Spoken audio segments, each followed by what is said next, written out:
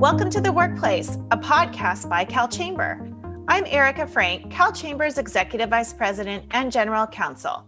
We are fortunate today to have Jennifer Shaw of the Shaw Law Group back with us on the podcast. Welcome, Jen. Hi, Erika. How are you? Hanging in there, doing well. Good. So today I want to talk about something that's not COVID related. Hallelujah. And instead talk about a trend that's been picking up speed over the last couple of years with regards to employers and companies ditching the old standard vacation accrual policies and opting more for what is called unlimited time off policies. Have you heard of these? Oh, yes, I have. I get calls about them all the time. And I have to be honest, Erika, you might convince me otherwise today, but I'm not a big fan. There's a number of things that we need to talk about as to why unlimited policies seem lovely on paper, but in practice create a lot of consternation and heartburn for many employers as they're trying to administer them. So let's talk about it, because I know, as I said, we weren't going to talk about COVID. It is relevant because many employers saw their vacation banks full. Employees weren't using their vacation. And that, of course, is a liability when you look at an accounting purposes, because it is wages owed to an employee. It's a vested benefit that the employee is entitled to should they separate from employment.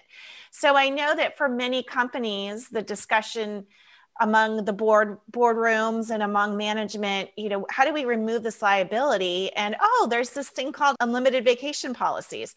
So Jen, tell me a little bit about what are some of the concerns you have and some of the pitfalls you've seen employers fall into related to unlimited vacation policies.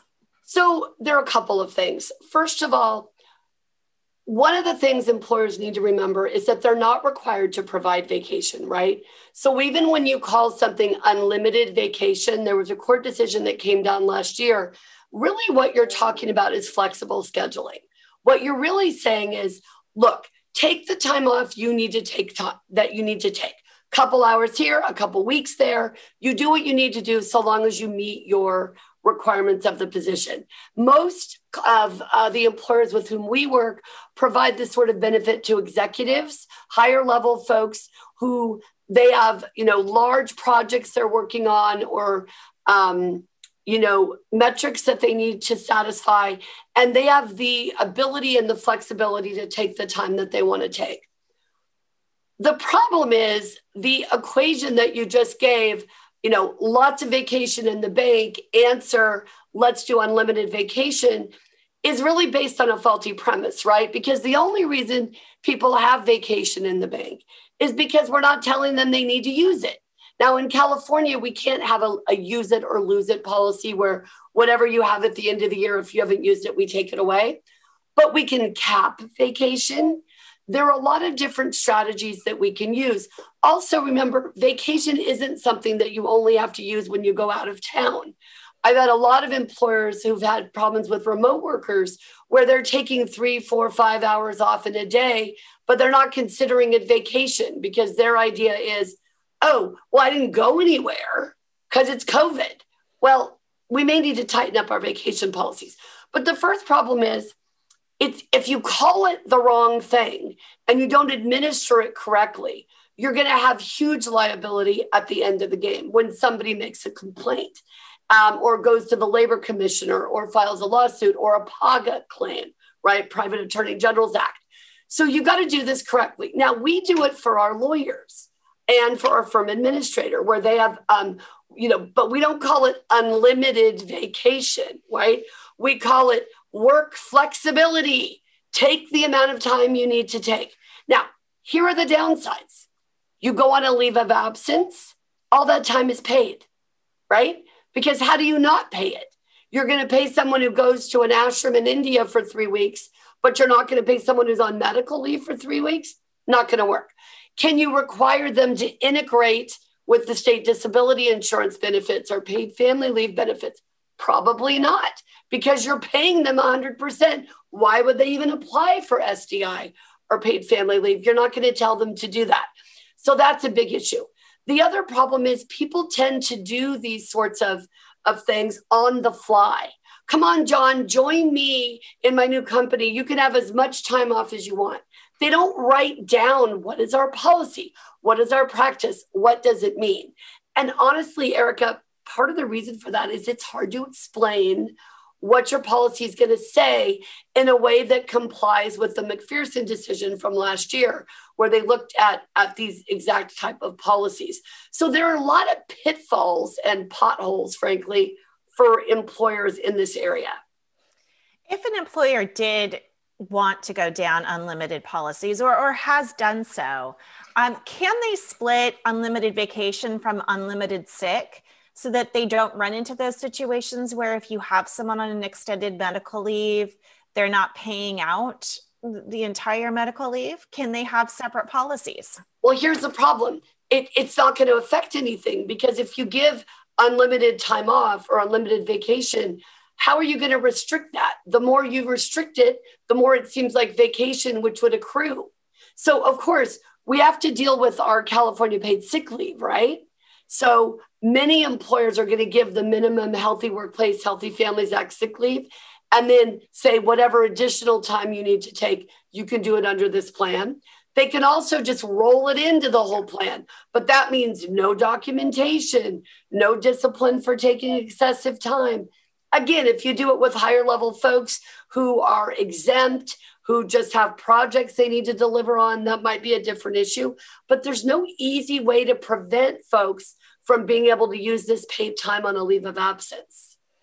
Now, you just mentioned making unlimited time available for more of your executive staff. So is it okay for employers to offer unlimited to the executive staff and then a more traditional vacation coupled with a sick leave policy for your frontline staff or your everyone else in the workplace? Yes, Erika, sorry for stepping on you. Yes, it's such a great question.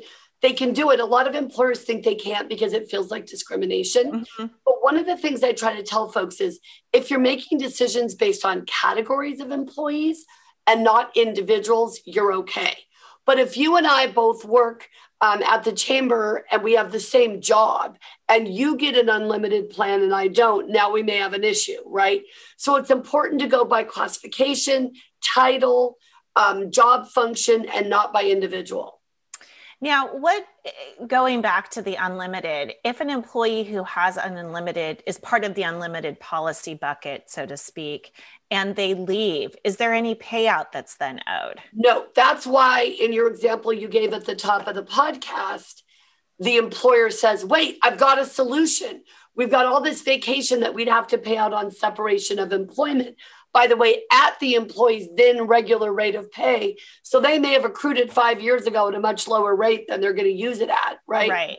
You got to pay that out. So we'll avoid that by having unlimited vacation. If you do it correctly, you can eliminate the payout and wipe the liability off your books. By the way, when you implement this program, you're going to have to pay out the accrued vacation the employees have already received. So there's a big cost to doing this kind of a plan, but you can do that. I think it's interesting that Netflix was one of the first employers that had an unlimited plan and they don't do it anymore. Because my understanding is it became way too complicated to manage. And certainly in COVID, you would have been paying all these people for their COVID leave this entire time. There's no way to get out of it. Yeah, I do think from my understanding, and there's been a number of companies, Jennifer, that went out offering and then rolled things back as they realized it was administratively difficult to maintain, that employers really sit down and think about why are we wanting to offer this unlimited time? Who are we going to be offering it to? How do we create a policy? Because you still need some kind of written policy articulating what your policy is, even if it's unlimited, and speaking with a professional such as you, Jen, who can help craft that policy, but also have the discussion, ask those difficult questions that the employer may not already be thinking about in evaluating whether an unlimited policy plan is right for their organization. Right. And one of the reasons it's so important, Erika, is in that decision from last year, remember that there was a regular vacation plan for some employees and this sort of unlimited idea for others, that is part of what upset the court. Mm-hmm. So even though you're allowed to have two separate plans, in that particular case, the employer didn't have a written policy for those individuals who had that unlimited time off. And the word unlimited just sends shivers up my spine as an employment lawyer, of course. So that's why we like this idea of workplace flexibility. In our firm, you meet your billable hours, you're a lawyer, you do what you need to do. You don't meet your billable hours, well, that's a problem, right? So in your policy, you need to say your time cannot negatively affect your deliverables, your deadlines, that sort of thing. And you can also say, for example, if you're going to take more than 2 weeks at a time, we need to make sure that it's okay for the company. So there are some restrictions that you can put on it. You just have to be really careful how you explain them and also how it is implemented. Because the whole idea of discrimination is even if we're both subject to the same policy, if it's applied to us differently, we're going to have an issue with the Department of Fair Employment and Housing potentially. Well stated, Jen. Thank you so much. It is always so much fun to talk about these trendy issues with you. I wouldn't miss one of them. So thank you for having me. And thank you all for joining me again on The Workplace. Please comment, share, and subscribe to CalChamber's podcast by visiting calchamber.com.